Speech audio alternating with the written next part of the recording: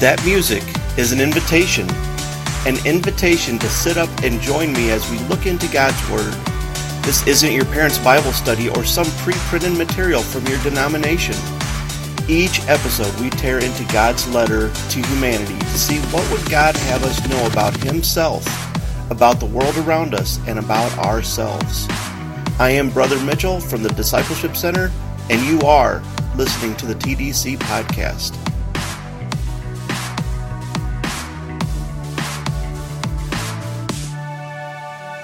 Before we get into the next test in James, let's review quickly.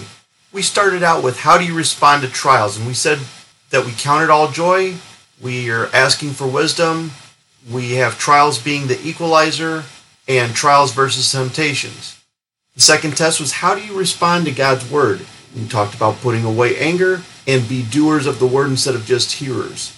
The third test was are you partial or prejudiced? The fourth test was does your deeds match your faith? The fifth test was, does your words match your faith? And we talked about pastors' and teachers' responsibility, and is your mouth out of control? And next, the test is, how do you respond to the world? James chapter 4, starting in verse 1. What causes quarrels and what causes fights among you? Is it not this, that your passions are at war within you? You desire and do not have, so you murder. You covet and cannot obtain, so you fight and quarrel. You do not have, because you do not ask. You ask and do not receive because you ask wrongly to spend it on your passions. You adulterous people, do you not know that friendship with the world is enmity with God? Therefore, whoever wishes to be a friend of the world makes himself an enemy of God. Or do you suppose that it's to no purpose that the Scripture says He yearns jealously over the Spirit that He has made to dwell in us? When I was younger, I would often wonder about this passage. Who doesn't love the world? I mean, we all want green trees and clean water, clean air, bunny rabbits and butterflies, but that's not what God is talking about when He talks about the world. What we're talking about is the world system that says man is number one, we are the solution to all of our problems and desires, and that we are only accountable to ourselves, or to thyself be true. This is the world directed by Satan. Satan doesn't need you to worship him to be part of the anti-God world system as long as you worship yourself or anything else other than God. He'll be satisfied.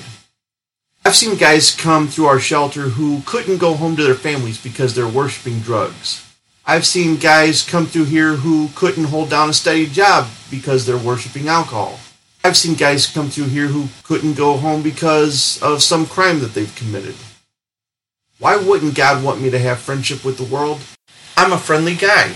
We're not talking about bringing a pie next door to the Johnsons or getting Mrs. White's cat down from the tree.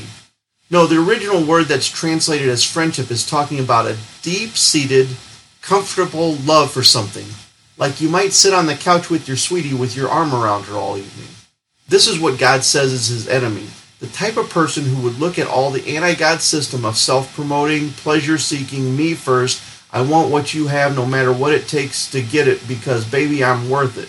It's the type of person who would look at God's gift of salvation and then back at all that evil anti-God system and sit down next to it and wrap your arms around it and look back at God and say to Him, no thanks, we're good over here.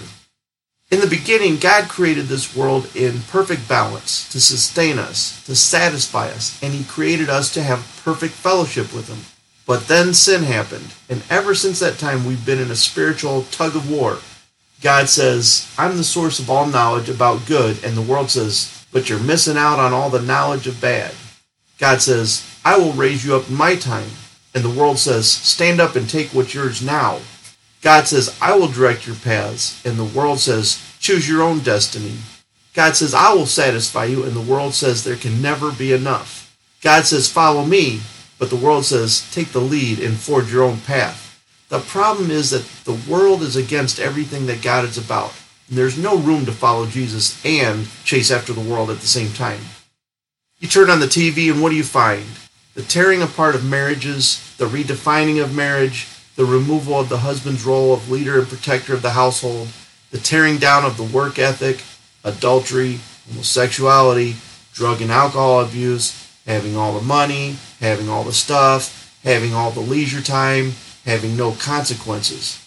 I often wondered as I watched some of the sitcoms back in the day when I actually watched TV, how do these people always go out to eat at the restaurant, have nice cars to drive, go on trips, have nice houses or apartments with nice stuff in them, and always hang out with their friends, but they never go to work?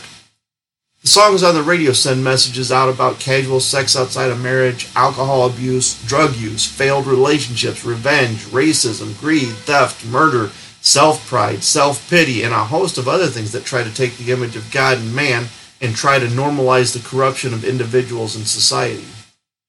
The closest thing we can get to understand the kind of betrayal we've committed against God would be if you had a spouse who you loved and did everything for, and they left you for somebody else. Not only that, but you forgave them, and they continue to run off with someone else time and time again. It might make you so mad that you start having some thoughts about what you should do to that person they ran off with, huh? Well, that's how it is with God. He's done everything for us, given us this world to live in, food to eat, air to breathe, given us our very lives, and we thumb our nose at him like we got some better offer from the world. Well, God will not continue to be spurned by mankind forever. Someday he's coming back to confront the world that rejected him and leads so many individuals astray, and he's not going to be satisfied with just a punch in this devious world in the eye and walk away. No, sir, this world will go through a time of trouble that it's never seen before, and everything will be destroyed. All the political systems, all the economic systems, all the false religions, all the militaries, all of it will be utterly destroyed, and all that will be left will be the followers of Jesus who were faithful to the end. Then the Bible says that for 1,000 years, Satan and his demons will be locked away, unable to influence those on earth. But at the end, he will be turned loose for a time, and there will be people living in a perfect society with no reason not to follow God except that their hearts are evil. And they will follow Satan in one final rebellion, and then they will also be wiped out, and then a new heaven and a new earth will be established. And never again will we have to worry about sin, rebellion, or any part of the curse that we now live in. Sounds kind of harsh, doesn't it? Well, that's the real God of the Bible. The God who's holy and won't tolerate sin. The God who is just and requires an accounting for all the things we do. The God who is all-powerful and will never be overcome by any enemy. This God is the same God who came down as the man Jesus and paid the penalty for our sins, so that we could be offered a renewed life and be able to follow him in righteousness and truth. But what about you? Have you been sitting around, cuddled up with the world and telling God to take a hike? Have you put him off time and time again? Well, time is something we're not guaranteed, and I urge you not to delay any longer, but repent of your sins, follow Jesus today before it's too late. If you want to know more about how to get started on following Jesus, head over to our website and click on that button about salvation and read about how you can have peace with God too.